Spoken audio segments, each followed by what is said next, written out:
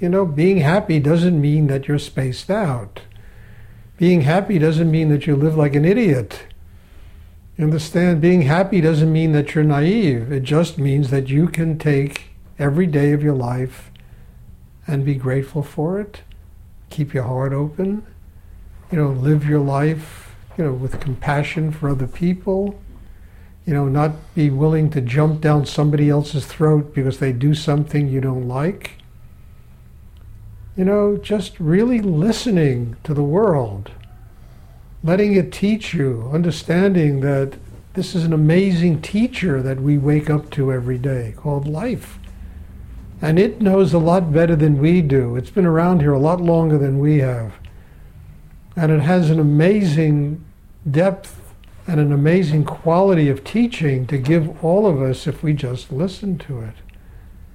But people get offended very quickly, they get upset very quickly, they got to prove their point, they have to be right, it's their ego, it's their position in the world. It's all bullshit, Ultimately, what position do we have in life? Nothing. One day we die, And what is all the drama about? It doesn't mean anything.